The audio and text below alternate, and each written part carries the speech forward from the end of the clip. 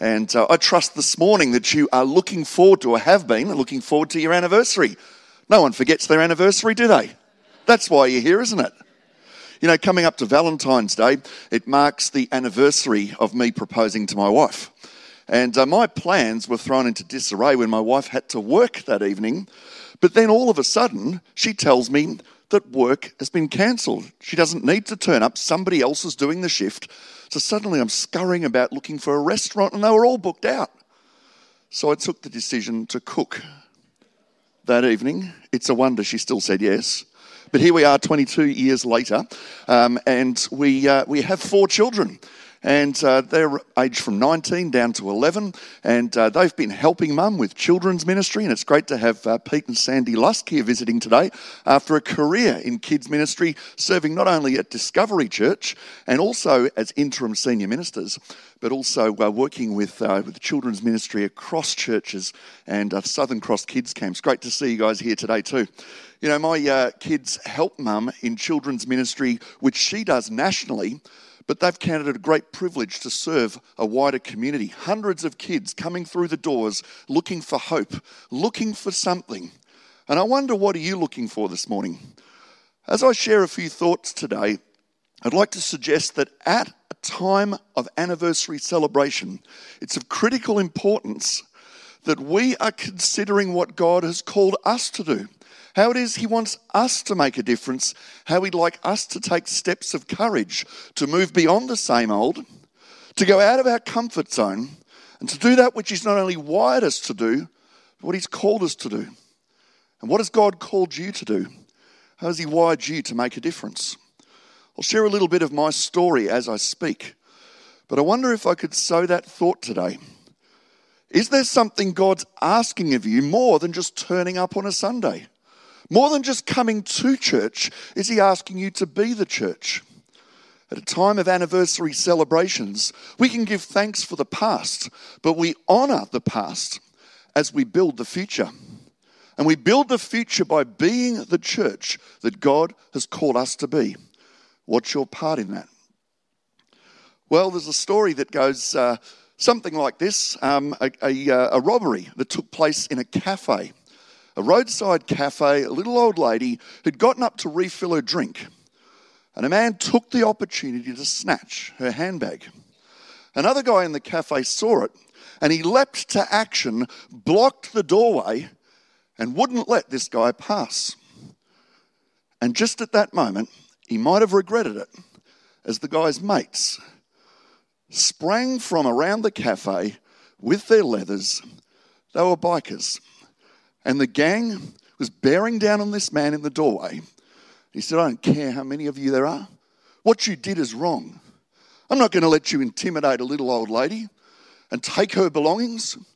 Do your worst. I'm going to take you on. The man died and went to heaven one day. And he turns up and the angel says, why should we let you in here? Well, he says, I'm a courageous person. He tells the story. Angel says, well, courage doesn't get you in by itself, but that's pretty impressive. When did that happen? About 2 minutes ago. I think sometimes, our acts of courage maybe are more playing in our mind rather than playing in reality. We wish we were more courageous. We wish we were stepping out of our comfort zone. We wish, if you're anything like me, to be doing more, to be doing it more quickly, and to be scoring more runs on the board of life, the board that counts for the honour of God. Yet don't we sometimes just hold back? Don't we sometimes just wish we were doing more? Not actually put those plans into action. I want to suggest today that there are some keys to being a people of courage. They have a lot to do with how you see yourself. So that when you stand in heaven one day, perish the thought that you get in there by your works. It's by an act of the grace of God, who has called you to embrace an identity in His name, to be the person that He's called you to be a person who lives by faith and has that natural courage inspired by the Spirit to make a difference in your world. You see, it's faith that gets us to heaven. It's believing in God, but faith is measured in action. And action is the outworking of courage as you are led by the Spirit of God. Do we have a people of courage here this morning? People who embrace the identity God has given you. You know, my son, some years ago, my eldest, he would be coming up proudly before me in the mornings and, "G'day, Dad, what are we going to do today, Dad?" There was a spring in his step, an excitement at just being alive. But you know, children have a simple faith, not a simplistic one. It's one of trusting. It's one of feeling safe and secure because of their parents, the identity they have, the name that they carry. They don't think it through. They're just enjoying life. And I'd say to my son, "How's my little man?" He said, "No, Dad, you're big, little man." And there was a confidence in him that wasn't arrogance. Just like maybe some people here today have a confidence in God as to who He has called you to be, who He has gifted you to become. But it's measured in action. What is the action that you are doing that would prove, if necessary, in a court of law that you're a Christian, if you came under attack or accusation? Would there be enough evidence to convict you of being a Christ follower? What does the action look like in your world? What is God speaking to you about this year? You know, many people would suggest that there's all these things they're gonna do. Some people's middle name is Gunner.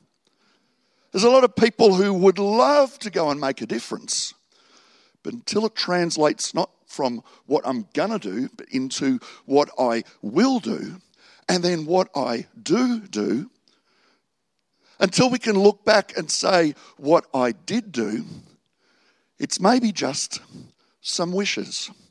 Got to get you to turn to your neighbour and say, "I'm a doer."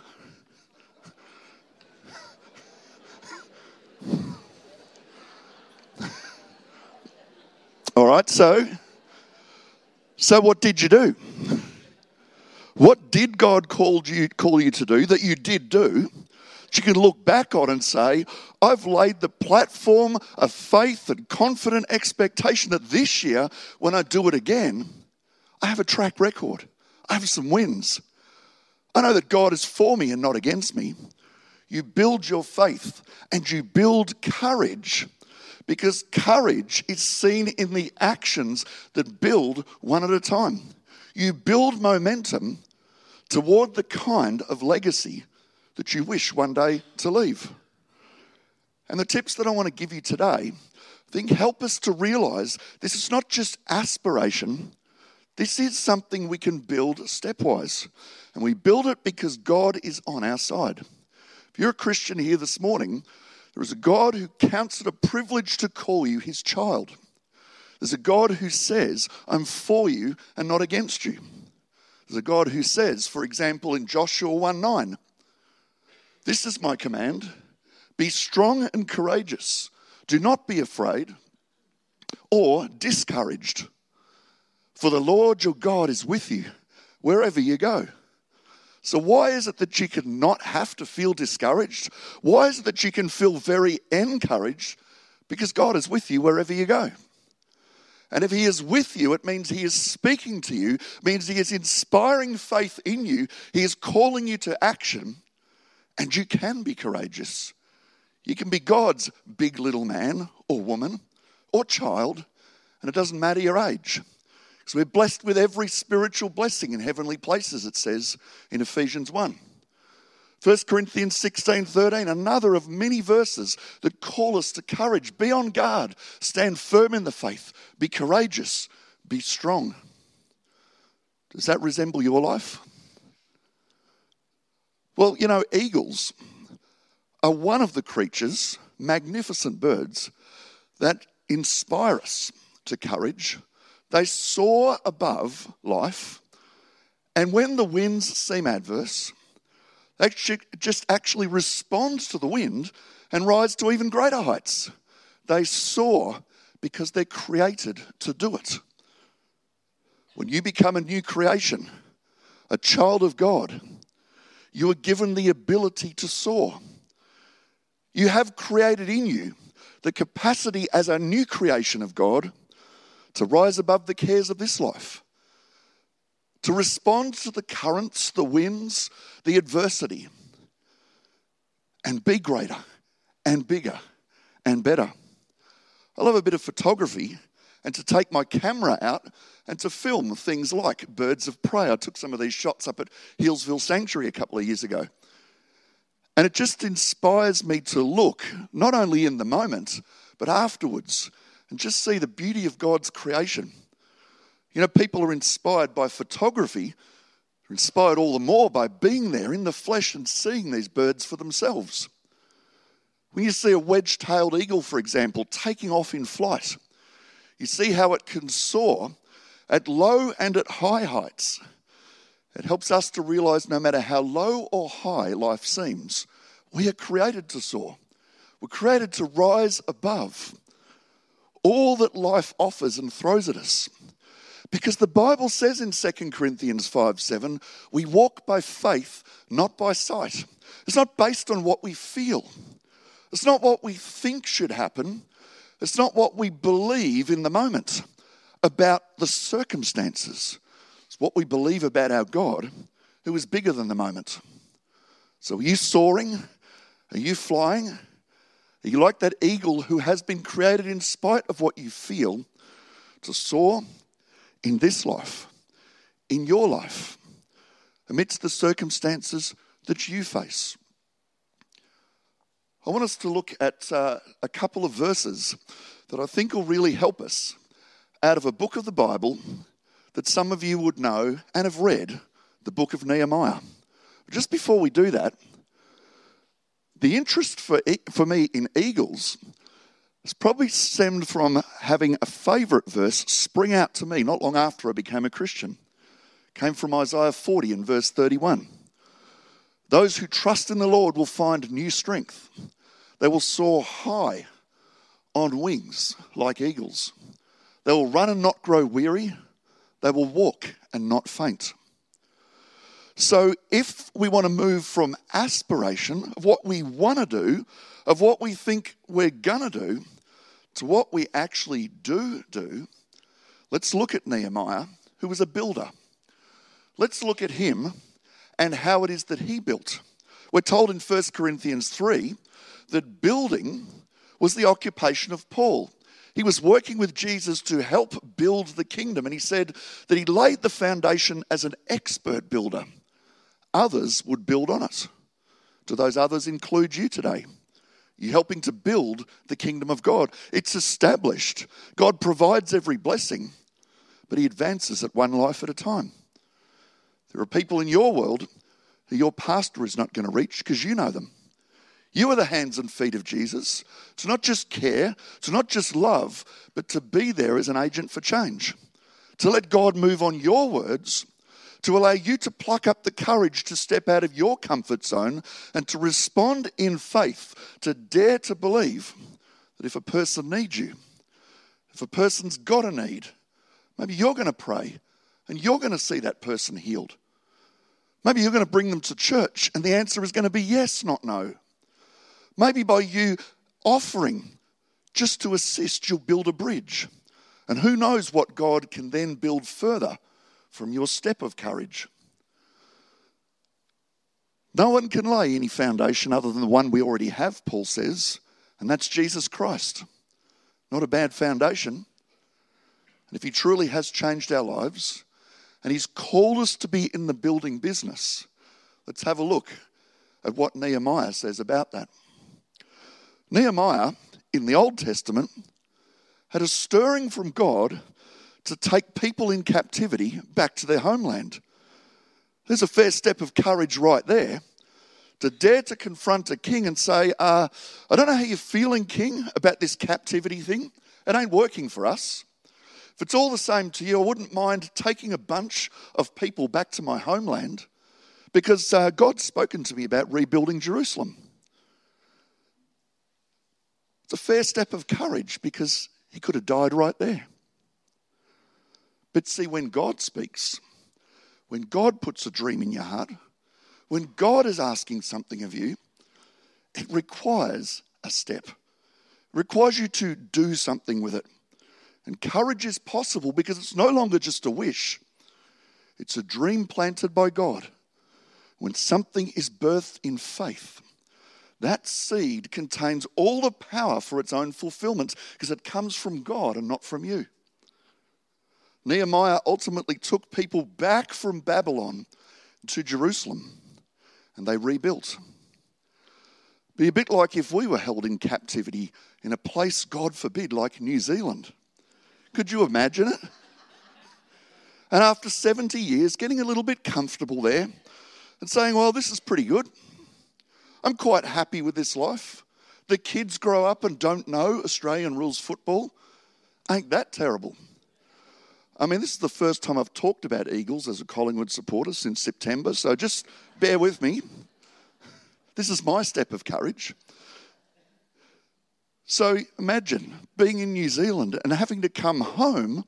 Well, home for somebody who's elderly and remembers Australia, a little different a proposition, and from kids who've never known. But you see, when God is in it, when God's got a purpose, he works out the details. I was in New Zealand a few years ago and thought after the World Cup cricket that I'd poke a bit of fun at the Kiwis. And I was sort of saying, oh, you guys don't seem to win too much at the moment. You must be pretty depressed today. Like, is anyone leaving the country yet? Last one out, turn off the lights. A New Zealander just said to me, we will never leave our homeland, he says, at least not until the All Blacks lose the rugby. And so maybe life isn't really that bad. But on the other hand, when we're faced with the prospect of building, responding to God, it's very easy to look at adversity. It's very easy to look at the pain we've experienced along the way and to say, well, I guess God's given up on me. I guess I can't really do it. I guess I'm not good enough. And then you're longing to make a difference for which you were wired. It just stays at the wish level. So what did Nehemiah do to translate this bold and daring dream into reality? I want to walk you through 7 really quick steps from the book. Just a couple of verses. I'm going to use that word courage to spell out these 7 keys for you today to be a people of courage. Not to rest on your laurels. Not to say, isn't this a great building? Don't we have great leaders? Isn't this great what God has done? But to ask ourselves, how do we build now into the future and dare to cooperate with God in what he will yet do? Firstly, Nehemiah had to actually go through a process of confession, of owning the past. Not just a general prayer, but a personal one. Looking at what he had personally done and the people to offend God, to bring them to the predicament. This captivity that they were experiencing was not God's will, but they'd brought it upon themselves by actions. Sometimes our worst actions, they occur when we stray from God. We maybe have messages playing around in our mind about the things we're entitled to do or what life should look like now because somehow God's let us down. And he hasn't let us down. He promises never to leave us nor forsake us. He's waiting for us to turn our hearts toward him, to open ourselves to what he's saying. This requires a position before God of humility. A posture before him that says, Lord, I can't do this without you. I'm dependent on you because otherwise there is no foundation. For me, I became a Christian at the age of 16. My friends were turning and running away from church, and I was discovering God. God got my attention through some miracles. My father was healed miraculously of a back condition. He was in a lot of pain and had before and after x-rays to show that he'd been completely healed. He's never had trouble since. Whilst I've seen many people die of cancer and prayers not get answered, I saw 2 people at that time who were healed of cancer and lived much longer. It was in response to prayer. When I saw that God makes a difference in people's lives today, I wanted a piece of that. I'm laying in bed one night and I'm confessing that I need Jesus Christ as my Lord and Saviour. I was gripped with this sense that I couldn't be sure where I'd be going when I die. Next morning, I was sharing a room with my brother, and after thinking a little bit about what I was doing the night before, I remembered somewhere that I needed to confess publicly, so I told my brother that he needed to hear me say that I needed Jesus and become a Christian. I finished praying and something must have struck him because he said, I want you to hear me pray too. But how easy is this? My first convert. Fantastic. But you know, I'd love to say that from that moment forward, I just read the Bible and I was fueled with courage, that I waited on the Lord and everything went well from there. There are times when life doesn't go well. But the point at which we come back to is the point of God's call and our confession. When we have humbly sat before him and said, God, I need you to change my life. When you've sincerely devoted your life to Jesus, when he is the foundation upon which you build, then there's no turning back to your former life. There's no real desire that can ever satisfy like your desire for Jesus. And though my past tried to catch up with me at times, though there were things that didn't always work, I kept coming back to Jesus who alone satisfied. From the age of 16, I've never had a desire really to stray from church or God because I had a defining experience in that moment of confession. It's where things turned around. That's where you become a new creation. So I wonder, though, since then, for some of you, if you've been a Christian a long time, whether like me, you've had to confess again. You've had to come back to the place of dependence on God. You've maybe had to admit there are times and seasons where you've justified a different narrative. Maybe where you haven't been building God's way, you've been trying to build something else. You've justified certain courses of action, and God's taking you back to the place of dependence upon him. If that's you, do that today before you leave. Confess afresh that you need him, or maybe even for the first time. Secondly, we see in Nehemiah chapter 2 and verse 12 that he slips out through the night and he takes only a few people with him and he starts surveying the land. He does it at night because there's great danger and he's not sure what the detail is that's going to unfold. He just knows he has to be obedient to God's call. His obedience brings a yes response.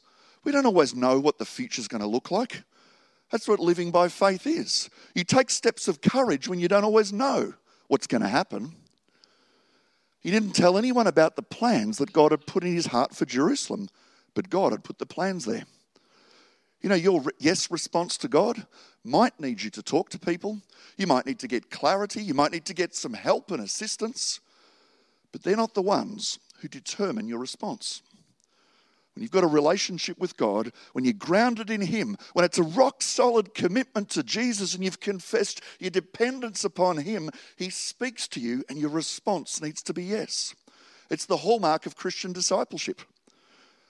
Jesus said that discipleship was measured by baptism in the short term, but it's by teaching obedience in the long term. What's your obedience to Jesus like right now? Is your obedience measured by you saying yes to things God is saying to you today? Not what he said 10 or 20 years ago. How is God speaking to you today and how are you responding? In Luke chapter 8, Jesus told his disciples they were going to get into a boat and go to the other side of the lake. They had to move from the wish to get to the other side and participate in the great healing ministry of Jesus by first getting in the boat. Nehemiah's obedience needed his initial yes, just like God is looking for an initial yes from us today. You see in chapter 2 and verse 17, you know very well what trouble we are in. Jerusalem lies in ruins. Its gates have been destroyed by fire. Let us rebuild the wall of Jerusalem and end this disgrace. There's now a conviction in Nehemiah, and he's rallying people. Just like when we have a conviction, we're not looking for affirmation from others. We might be looking for encouragement, for clarity, but the conviction that comes from God sets about changing our world. And for some of you, you need to take a step of courage and dare to pray for people that God has put across your path. Some of you need to dare to pray at home if you're not allowed to do it at work. But to never give up, have this relentless passion to make a difference in just the area of life God has called you to, because he hasn't called someone else. And is there an urgency that's burning within you today? Coming to this Churches of Christ family the last 8 months, I've been talking to people about the desire to raise up leaders, to plant new churches, because I believe this is an hour and a season of great opportunity to make a difference. We don't just sit on managed funds. We don't just sit and protect our interests and our assets. We don't just sit there and get comfortable on a Sunday. We leverage all that God has done in the past and we leap into action with a fire in the belly. Is that burning in you today? What is tomorrow going to look like in your yes response to God?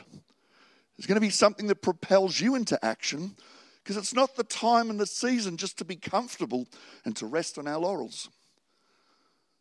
Nehemiah 4 and verse 10, we see the people complaining, getting tired, because there was so much rubble that needed to be moved. You see, they'd begun the building work, now the adversity comes. And so Nehemiah is being tested, and there's a response needed. I call this the big yes. The little yes has us get into the boat. That's the easy part. Jesus' disciples were tested when the storm brewed up on the lake, and experienced fishermen wanted to retreat to the beach that they knew. But Jesus said to go to the other side. And when Jesus is speaking to us, there's faith that's being stirred in our hearts. It's saying, will you act in courage in the face of adversity? Will you maneuver on the currents of life and take advantage of what the devil throws at you and rise to greater heights? Because though he prowls about like a roaring lion, the Bible says, seeking who he may devour, he's not going to devour you and me. When our response is yes in the storms and the big yes pushes through, our response says, I don't care about the rubble. I don't care about the adversity. I don't care how hard it is, because I know what God has called me to do. How about you this morning? If God's call is on your life, and it is, if God's called you to make disciples, and he has, if God is asking you to be courageous this year as a church that's not just here on this site, but a church that's making a difference right through this region, will your response be yes, come what may? In verse 17 of chapter 4, the labourers interestingly continued working, and they had one hand supporting their load and another hand carrying a weapon. You might think this sounds fantastic. You'd like to carry a weapon and unload on some people who are making your life miserable. This is not like when there's a burglar at your house, you've got a phone in one hand and a cricket bat in the other. And we're not hedging our bets. It speaks of spiritual warfare, of an alertness spiritually to the fact that the devil always seems to do his hardest and worst work the very moment a child of God steps up and says their big yes. Every time a person says, I want to be a leader, I want to be a church planter, I want to win people in my world for Christ, I'm sick of the past and all of the status quo, I want to rise to new heights. It's at that moment the devil says, well, let's see what they're really made of. And the devil will work through people and work through circumstances. And he'll even work through you and your mindsets, your emotions, because he wants you to run back to the beach of safety. Anything but to do the work of God and cooperate with the one in whom is great power. Just as I close, another couple. Courage, C-O-U-R-A-G for generosity. I asked for nothing, Nehemiah says in chapter 5, even though I regularly fed 150 Jewish officials at my table, besides all the visitors from the other lands. He was the governor and he asked for nothing. He was a leader, and he could have abused that position for his own advantage. You know, when you're busy building for God, when you're leading or serving, never lose the heart to be generous. Never lose the heart to continue to do the right thing beyond the one thing. You know, there are a lot of times when you just so want to focus all your energies on the one thing. It stops some people coming to church because suddenly God's called them to Bible college and they've got to write an essay. Sometimes people have got a very demanding job and it's too difficult for them to maybe get on a roster and help out in the local church. There's many people who fail to be generous with their finances, with their time, with their gifts. They don't have the bigger picture because the one thing has become tunnel vision. And as a church, we're not just called to serve as individuals. Yes, you and God as a majority, but never at the expense of what he's doing with the whole church. And finally, on October the 2nd, contemporary translation, the wall was finished. Just 52 days after we'd begun, it says in Nehemiah 6. When our enemies and the surrounding nations heard about it, they were frightened and humiliated. They realised this work had been done with the help of our God. And people are going to sit up and take notice of a life of courage when they see God at work. Not when they see your best efforts, not when they see you hedging your bets and coming out triumphant because you've done it all in your own strength. There's a lot of lives lived like that. A life of true courage built on the foundation of Jesus that endures until the end. It will go through the bump and grind of life. It will go through adversity. There'll be difficulties and hardships, and you will learn and advance a step at a time. But you're going to get there because God is with you. He is for you, and he's not going to let you down. I wonder what step of courage you need to take today. And is it possible that as you look yourself in the mirror, you don't like what you see? Well, I don't want to discourage, but to encourage. And to ask you, as you look in the mirror of God's word today, can you dare to see a child of God who's been called to great things? Can you dare to believe that we together, as a church, as a movement of churches, as people with a common heart to make a difference, whether we plant a church, whether we serve in the local community, whether we run a small group, whether we run an international aid agency, whatever it is that God is asking you to do, could it be that there would be fires lit in the hearts of people that say, I remember that 10th anniversary. I remember that time when we celebrated the past. That was the catalyst to my future. That was the place where God launched me. And is he possibly launching you this morning? Would you stand to your feet, please? And ask with every head bowed and every eye closed that you consider today whether perhaps God is calling you to some specific action this week. Some of you felt challenged about the need to pray for others. You've been focusing on yourself and what God's doing in you and what your response is. God's asking you to get out of that comfort zone today. He's asking you to be an agent of change in your world. He's asking you to pluck up the courage to have a conversation of faith, to invite somebody to church, to take time out of your busy schedule and follow them up, and to endure with those dreams and visions that God's planted and that some of you perhaps today have given up on. And I wonder if, as I lead you in prayer, whatever it is that you need to do, whatever your response, can I remind you that the best of intentions are not enough. You can't just have the intention this morning, but there's got to be the step of courage. And let your yes to God now be a yes that says, I'm going to walk out this door and I'm going to do whatever it takes. I'm going to pick up that phone. I'm going to go and speak to that person. I'm going to get on my knees. I'm going to sign up for that course. And whatever it is, let your yes be your yes before God. Let's pray. Lord, I want to thank you in the mighty name of Jesus. Lord, for the life that you've called so many of us in this room to, a life of daring and courage, to ride on the winds of life and soar to greater heights, confident in you and the call that you've placed in our lives. God, I thank you in the name of Jesus for the privilege of serving.